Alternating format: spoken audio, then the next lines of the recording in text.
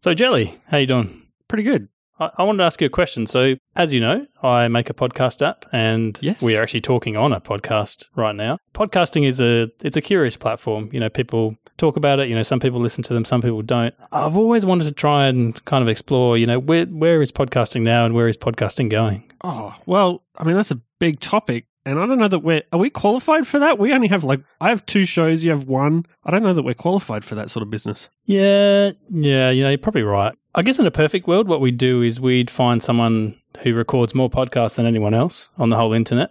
Yeah, okay. And, you know, runs a really successful network, and we'd bring them on our show. That's what we do in a perfect world. But where would we find somebody like that? Good morning. Whoa. What? Whoa. Who is that? Hello. Hi, gentlemen. I this is something you probably are not aware of at this point. I own all the podcasts, so I can just pop into them whenever I please. So here I am. Blowing my mind. It's the British man of podcasting, and he can just drop into any podcast of his choosing. Well, welcome, Mike. Pleasure to be here, guys. Thank you so much for inviting me today, or not, depending on how we look at the fictional arc of this show. Oh, look, I mean, you're so famous and you're on so many podcasts that, you know, you're welcome to drop in, invited or not. I don't know how I feel about being called famous, but we can go with that. Infamous? Would you prefer infamous? Yes, I definitely would.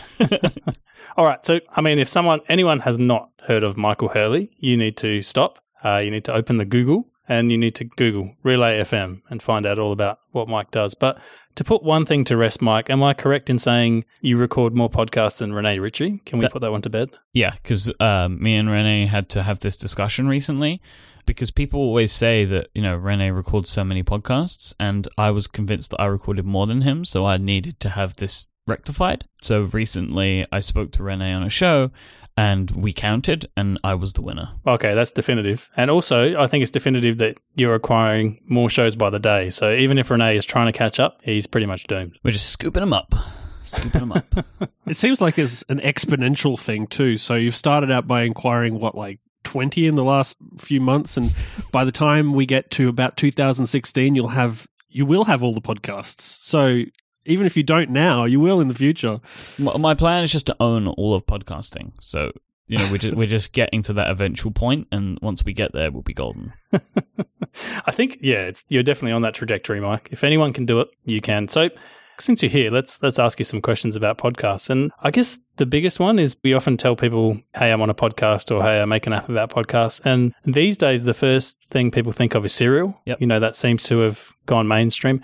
Do you think, in all honesty, Serial was good for the podcasting platform in general, or bad in some way? I think it was a good thing. I think the bad thing is that maybe people end up expecting a certain thing that not every podcast is going to give them, whether it be a story, like a real story, or the very, very high production values. But I actually don't think that people really need or want a lot of that, because I think sometimes the value is in just the way way people are talking and the interactions between people. But I think it ends up setting the bar quite high.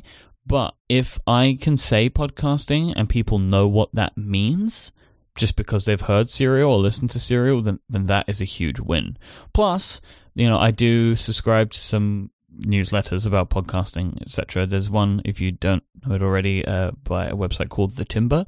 They tend to focus more on the mainstreamy NPR-y type stuff, but they do have some interesting statistics and articles every now and then, and all the Nielsen reports and stuff are showing that podcasting and everything about podcasting continues to grow now month on month. Like people's understanding and knowing of it, the term being used in places is growing, and just overall podcast listenership is growing month on month.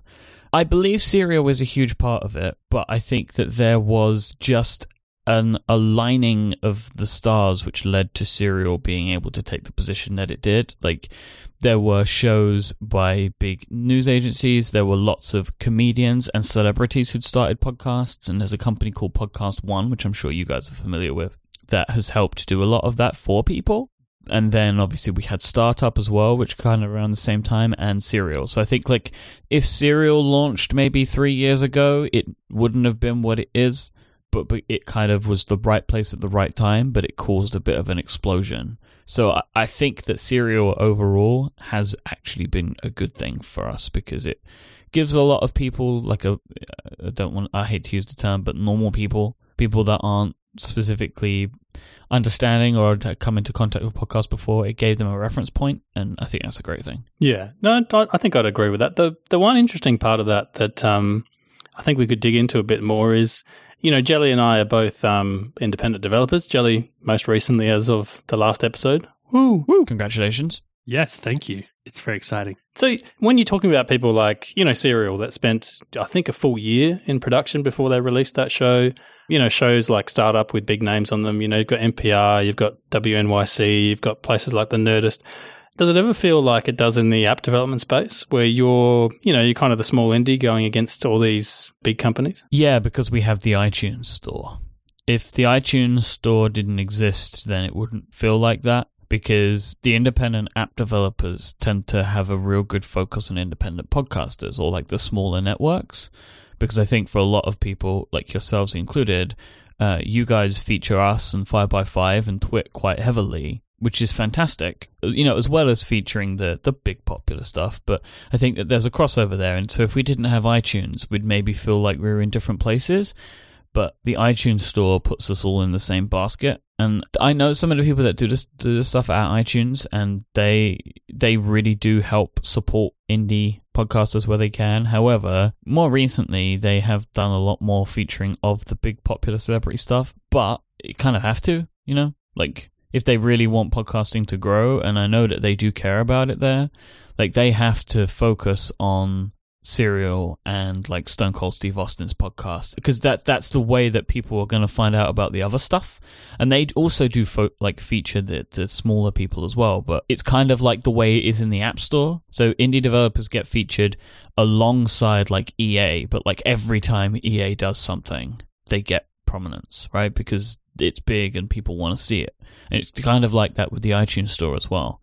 So there does feel like that we are kind of swimming against the tide sometimes, because there are these huge players like the BBC, for example, in the UK, like just dominates the charts constantly and has done for years, because it's just what people are going to find. People are going to listen to the BBC and they're not necessarily going to listen to podcasts, if that makes sense. They know they're going to get the BBC radio show that they like on the Purple app on their phone. Like, it's just a thing. And I think that's fine because it becomes like a great gateway drug. But I do feel like sometimes we're pushing up against bigger companies that seem kind of insurmountable. However, the market that we have is big enough, and Relay has only attracted a percentage of that market so far, like just of the general tech market. Like, I know how big our shows are, and I have rough ideas how big like Twitch shows are, and they're like insane. And it's a slightly different market, but it shows, like, because I think Twitch shows can be a bit more general in places, which I think is great because you kind of need that. And we don't shy away from just being extremely nerdy about the things that we like. And that's a choice because that's the type of stuff that we want to create. But what it shows to me, though, is that there is a really, really large audience of people, and we have just a large audience of people. So I know that there are more people out there. So even though we don't have everyone, and even though we don't have the general public, the slice that we have is enough to build a business on. Do you ever feel like, we were here first and welcome all the big players and thanks for growing the platform, but hey, we were like the first people here, leave us alone? I used to feel like that. I used to be like, but the indie podcasters, the tech podcasters, like without us, there is no podcasting, right? I used to feel like that when I would see, again, like Stone Cold Steve Austin on the front page of the iTunes store. But I don't really feel like that anymore. I think I've grown up from that and just realized what the purpose is and what the benefit is of having those podcasts featured, because it's not like we're completely ignored by iTunes or by anybody else. And when I say we, I mean like this whole mini industry in and of itself, right? That includes like Twit and 5x5 and companies like that. But I don't know. I think I definitely used to feel that way, but I don't really feel that way anymore. And I'm trying, and I do focus more on the overall net benefit of having us alongside these big companies. And I think it's got something to do with like podcasts, like actual shows aren't necessarily always in competition with each other. you can have two podcasts that are relatively the same, and there'll be crossover between listeners, and it's not so much that one is competing with the other. It's that they're both existing simultaneously. Yeah, one thing that we definitely don't compete on is topic. I've had maybe only ever, interestingly, like one person ever ask me, what's the difference between Upgrade and Connected? Like, they're both Apple-focused shows. And it's like, yeah, but it's the personalities and the opinions that you listen for. And when we were thinking about Upgrade as a thing, we was like, oh, I wonder. I mean, we do have Connected as well. Like, is this fine? Like, it's like Apple and related companies kind of idea. And then my first thought was, I listen to both ATP and the Talk Show, and they both focus on the exact same stuff, right? But I don't listen to those shows for the topic. Luckily enough, they talk about things that I'm interested in, but I listen for the people and their opinions. So one thing that we definitely in our space don't compete on is topic, because otherwise there'd only be the Talk Show or ATP. That would be it. That's all there would be. Because, they're the big players, and there would be nothing else left if that was it. Because they probably have the majority of the audience of people that are interested in listening to the type of stuff that we make and the way that we make it. The only thing that we compete for is time. So people have to make decisions about, they only have X amount of podcast time that they can give. And so people make decisions about which shows they want to listen to. And more recently, I've come to the thought of, this sounds so crazy businessy, but I want people to make those decisions about relay shows, not about shows in general. Like, if we launch a new relay show, I want it to be like people are deciding which relay shows to listen to because they listen to all of them. Does that make sense? Like, I want people to just to make those decisions about our shows. Obviously, I want people to listen to all of our shows and not drop them, but I don't worry about launching new stuff because we always have more stuff to pick up the slack, that kind of thing. It's a business. Yeah, I definitely know that feeling. I'm there on a Saturday, and so I listen to podcasts to and from work. It's roughly 30 to 40 minutes, each way, each day. And then I have about an hour on Saturday where my kids go a bit nuts, and I just go sit outside, close the door, put a podcast on, and I've only got an hour, and there's normally 3 or 4 shows that come out, on the Australian Saturday, and I've got to pick, I've got to read the show notes, I've got to pick which one to listen to. It's a drama, Mike, and every time you release a new one, you just make that harder for me. I got to sit there and be like, this one or this one. Yeah, we're definitely not making it easy for people, and I understand that. Like, no, I mean, it's serious because we have a lot of stuff, and it's growing, right? We're adding more and more stuff, and we have plans for other things as well. But I mean, a lot of it comes from our own, like the whole network comes from our own desire to make new things. Everybody likes to make new things, and we focus on that. And it's basically like we make stuff that interests us, and those interests, they come in bursts. But I think that as long as we're excited about what we do, that's good. And eventually shows will end, right? So then there'll be, things will go away from the network and things will come, and, stuff's going to change over time. But I just want to give people choice now is how I feel about this stuff. We'd originally thought, even like a few months ago, that I was saying, we're going to grow cautiously and carefully, but then some opportunities came our way which have kind of changed my feeling about this, and we are still growing carefully, but that doesn't mean slowly. Yeah. So speaking of growth, I mean, how hard is it in the podcasting space to make money? And I mean, do you have any thoughts on, a lot of, pretty much all your shows are ad funded, but I've seen a few others like, Tom Merritt famously do the Patreon thing. Do you have a feeling about how hard it is to monetize a podcast? I think it's very hard to do crowdfunding unless you already have an audience that's large enough for you to make a good amount of money from advertising. Yeah. So then you have to decide which one you want to do. So Tom would make that amount of money from ads. But the benefit that Tom has is he doesn't need to worry about ads. But the thing about Tom is it's a one-person, two-person business. Right? So it all shakes out in the wash, right? He doesn't want to do the ads because he wants to focus on the show because it's just him. And I get that, and that makes perfect sense. Definitely everybody can't do that. You can't launch a show today and get $15,000 an episode, right? It just doesn't work like that through crowdfunding or advertising, unless you're a massive mega superstar. Advertising is difficult. Like, you have to hit certain levels before people will even look at you, and that level has changed over time. I think at the moment I have found once a show hits about 10,000 downloads an episode, advertisers will be willing to look.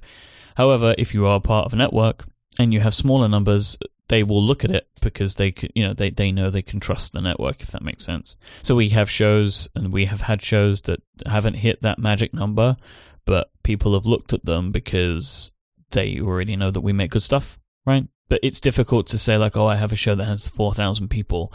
I'll go to X sponsor. I don't want to name names because I can't speak for them, but Squarespace and Audible. It's Squarespace and Audible all the way down. Well, we don't have Audible at the moment, so let's say Audible then. Because the thing is for them, and I get it, it's a business, and they have their metrics for what they will start to look at before it starts to make sense for them, and they take risks and chances on new shows of ours and small shows, and sometimes they actually do really well, and sometimes they don't. And that's fine, because it's just the way that these things tend to pan out. But the advertising stuff is really difficult. But once you get into it, it gets a bit easier because you end up, you build relationships with the companies. They're willing to try out new stuff for you, that kind of thing. How comfortable are you with advertising? Do you think, in a perfect world, if you could, invent your own podcasting platform 2.0, would you stick with the advertising model? I would, yeah. And my reason for this is it's, for me, the way you build a business. You can do crowdfunding, and I think that is perfectly acceptable. But it can get a bit tricky. The thing is with crowdfunding is you have a different master. Like, because advertising, I don't feel owned by the advertisers. So you don't feel like you're ever censoring yourself or not saying something? No. Depending on who's on the show? No, I definitely don't feel that way because we pick our advertisers carefully. The thing is with crowdfunding, I feel like that you are then kind of owned by the audience. And if they completely can have everything, I don't know, it just feels like that there is more of a pressure to make really, really good stuff because people are paying for it directly. And right now, I don't want to feel that pressure. I have enough pressure trying to make the best stuff I can make. Okay, so sometimes you record a show and you finish the episode and you're like, that one wasn't that good. It happens because they can't all be great. And I know that this isn't the reason we don't do it, and I can get to the reason why we don't do it in a minute, but it's just something I've been thinking about recently. And you kind of come to the end of that episode and it's not that great. And I feel like if people were paying me directly for that, I would feel bad. Be like, you paying the same amount as you did for the really good episode, and this one kind of sucks, and that's not fair. So that's one thing that I've been thinking about as like a problem with crowdfunding. But the reason that we don't do it is because we want to build a long-lasting business, and we want to make a real thing out of it.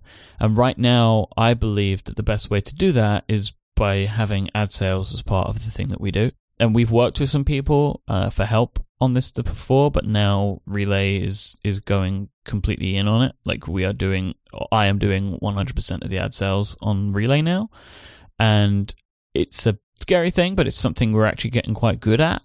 And that's the way that I want us to build a business. And we think that listener support is a good thing for many people, and it's something that we think really carefully about because we have some ideas and there's things that we want to do.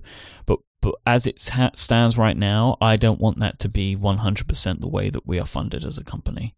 So if ads are the way to go, and obviously not all podcasts have the required number and also aren't on a network, what do you think that hosts and people that are creating the podcasts, obviously not this one because this one's perfect, but what do you think that they can do to improve their shows to kind of attract the eye of an advertiser? I think that that's the wrong question. And I get why you asked it, but I think that if people feel that way, that they're asking themselves the wrong thing. Like, I don't think anybody should try and improve their show to attract an advertiser. They should improve their show to attract a larger audience, and with that comes an advertiser. And it's a slight distinction, but it's, for me, a very important one. I think the key thing to do is to just make the very best show you can make and write it out. And then if it's good enough, people will find it, and it will bubble up to a point where you can take it to an advertiser. But I don't think that people should ever consider this to be a thing to make them money. Like, I just don't think that that's the way you should think about this. It's not how I started with this. And I think anybody that gets into podcasting with the idea of, I'm going to make a ton of money, is going to be upset. because it's hard to make it. There are way more people, same as blogging, right? There are way more people looking to do it than there is advertising dollars to go around. That is just a fact. And it's going to remain that way, and it's actually going to get worse because podcasting is becoming the new cool. So it's going to get even harder to find money. So if your idea is you're looking to try and quit your job on podcasting, sweet podcasting dollars, you're going to be sad, and because it's going to be really, really hard. You can do it. I do it. It's possible.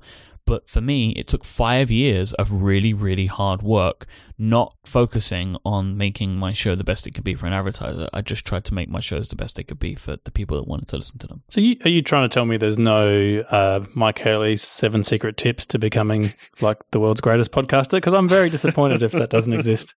Well, so I gave a presentation at the Apple Store, right? I've got to tell you, my computer keeps trying to download this every time I turn it on my home network, and it hasn't finished yet. Have you not seen it? No, every time I open my laptop, Disgraceful. iTunes pops up and starts downloading that podcast, and it never finishes because my internet at home is like literally the slowest internet in the world. So one day... Why don't you just download it at work? Yeah, I should do that. Maybe right you should after this just podcast. The things that they wanted me to talk about in that were like my story, and then what makes a good podcast, right? That they were the kind of ideas, and some of the business stuff, like where do listeners come from, where does money come from, and I don't have like the 7 secret steps to podcasting glory, although I should probably write that book. But I do have what I consider 4 things that make a good podcast: character, story, presentation, and scheduling. They're the 4 things that you need to consider, I think, to make a good show. I think you left out number 5, accent. Well, yeah, accent, I mean, that comes in the character, right? Oh, okay, good point. So let me run. I've actually got my slide decks open here. Let me run through with you those 4 things very quickly. So character. You have to have a character that people want to listen to. So that can be chemistry between the hosts, or just your chemistry with the audience, which is way harder. So get a co-host. You have to have interesting things to say. You have to have a listenable voice. That's where accent can come in. And this is all because podcasts are intimate. They are voices in your ears. You hear people's personality in their voice. You hear camaraderie between hosts. Like, it makes for a listenable show, and it makes people feel engaged with the show, and they want to continue coming back for more. Story. You need to have a good topic or story that you want to share. It has to be something you're interested in because your passion shows out in it. Presentation. Make it sound as good as you can. I don't think people should set the bar way too high with editing. I think you can go too far, but I think you just have to make something you're happy with, something you can continue to reproduce and take pride in it. Way too many people set the bar too high for themselves and can never meet it, so they just stop doing it. That's the wrong thing to do. And one of the most important things that so many people fail on is scheduling. Make a schedule and stick to it, because it's the only way you're going to get good at it, because you'll be practicing. And once people start listening to a show and they enjoy a show, they build it into their own schedule. So like, people think, Wednesday morning is my connected commute because the show comes out on Tuesday night. Like, I'll listen to that on Wednesday. If we miss a day, or if we start doing it all over the place, it starts to like get missed in people's commute. And then if they start listening to a different show on their Wednesday morning commute because they can't rely on us anymore, then we may get left out. They're my 4 things. That's pretty good. I mean, I wish it was 7, but those are some very good points. Why have 7 when you can have 4?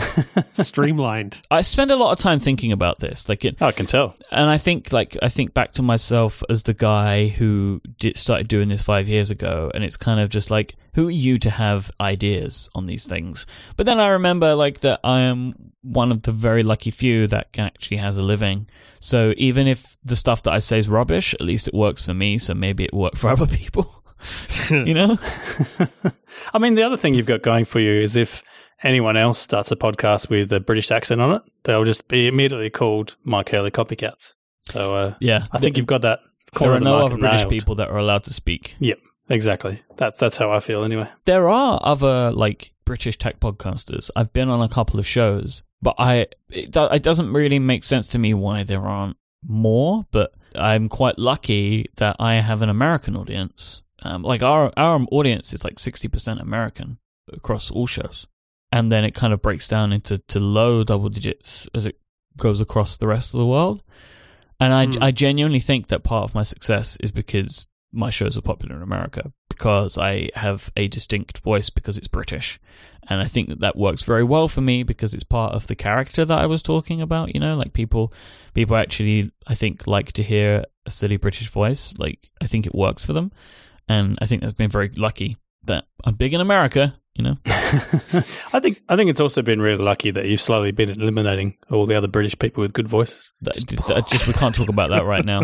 If you're in England right now, anywhere in the Great Britain, is that what it's called? Yeah, let's go with that. If you hear some like footsteps behind you in the dark, just run, because it's Mike and he's coming for you. The best thing is just to not talk. Just nobody in my country speak, and then we don't have a problem. The only problem that you've got then is all the British people that are outside of your country, because there are a few around in like Australia and stuff, and they could come at you from the side, and you would never know. Jelly, have I mentioned the world tour that I'm going on? Mike's killing spree world tour. Let's not call it that. Mike's meet and greet. I would like to meet you, greet you, and then defeat you. Oh, meet, greet, and defeat. Meat is spelled MEAT. That's what you're going to be. Dead meat. Steven's going to be so mad. Well, he's not British. He doesn't get a say. No, just because of the things I'm saying. Oh, he will never listen to this podcast. He's too busy. He will. He listens to the things that I'm on to make sure I'm not doing exactly what I'm doing right now. Really? Hi, Stephen. Sorry about all the other British people, but I'm pretty sure that even with DNA evidence, it will never be linked back to Mike. So it's fine. Just relax. So before we let you go, Mike, we need to know what's next for Relay FM, because it definitely does seem like you're taking over the world of podcasting. And we're very scared as a small, independent podcast that, we're not going to get stomped on. So I actually don't really know. We have a few projects in the works right now, which I'm kind of excited about. We're talking to some people about some stuff, which is good, like some shows that you may have heard. We're talking to other people about that. This American Life, congratulations. Yes, Serial Season 2 is going to be a Relay FM production. Really excited about that. Can't wait. It's basically just following the rampage that I've run through the UK, just bumping off other podcasters. That's season 2. So yeah, okay. Well, at least we'll know who did it this time around. Like it'll be less of a mystery. So that's good. I don't know. Well, ask me my opinions about the final episode of Serial one day. We can talk about that. I think our thing right now is we are focused on building our business to a point that we are growing and stable. And that's kind of where we are right now, but we want to keep going because we have other things that we want to do that require more money. So we're going to keep going through that as we think is right. And that just means that like cautious and stable growth, which is what we're going for right now. We are. I don't want people to turn up on Relay tomorrow and see 25 shows. And if they do see 25 shows, I want there to be 25 awesome shows. Does that make sense? Like I don't have a desire. We don't have a desire of just putting filler in there. Everything that is on Relay FM has a place. Yeah. And it's there for a reason. And we want to continue doing that because that's really important to all of us involved in Relay FM. And I'm feeling way better about our gender diversity than we have done before. I think we're about... Yeah, I noticed you recently got some men on your network. It's good to see. Don't you start. We're around 50-50. Like, wow, really? I think it's like 60-40, something like that at the moment, which is like, if we started and were for a few months 100% male. So that's fantastic, and I'm really, really pleased about that. We need more racial diversity, so that's something that we're thinking of and just considering, but it's something we're working on. But it's the same. Yeah, how many Australians do you have on your network, Mike? 7 Australians. We actually can't move for Australians at the moment. It's just crazy. It's something in the same like as how we looked at gender diversity. It's in the forefront of our minds, and we consider it for all the decisions that we make, and we're working on it, basically.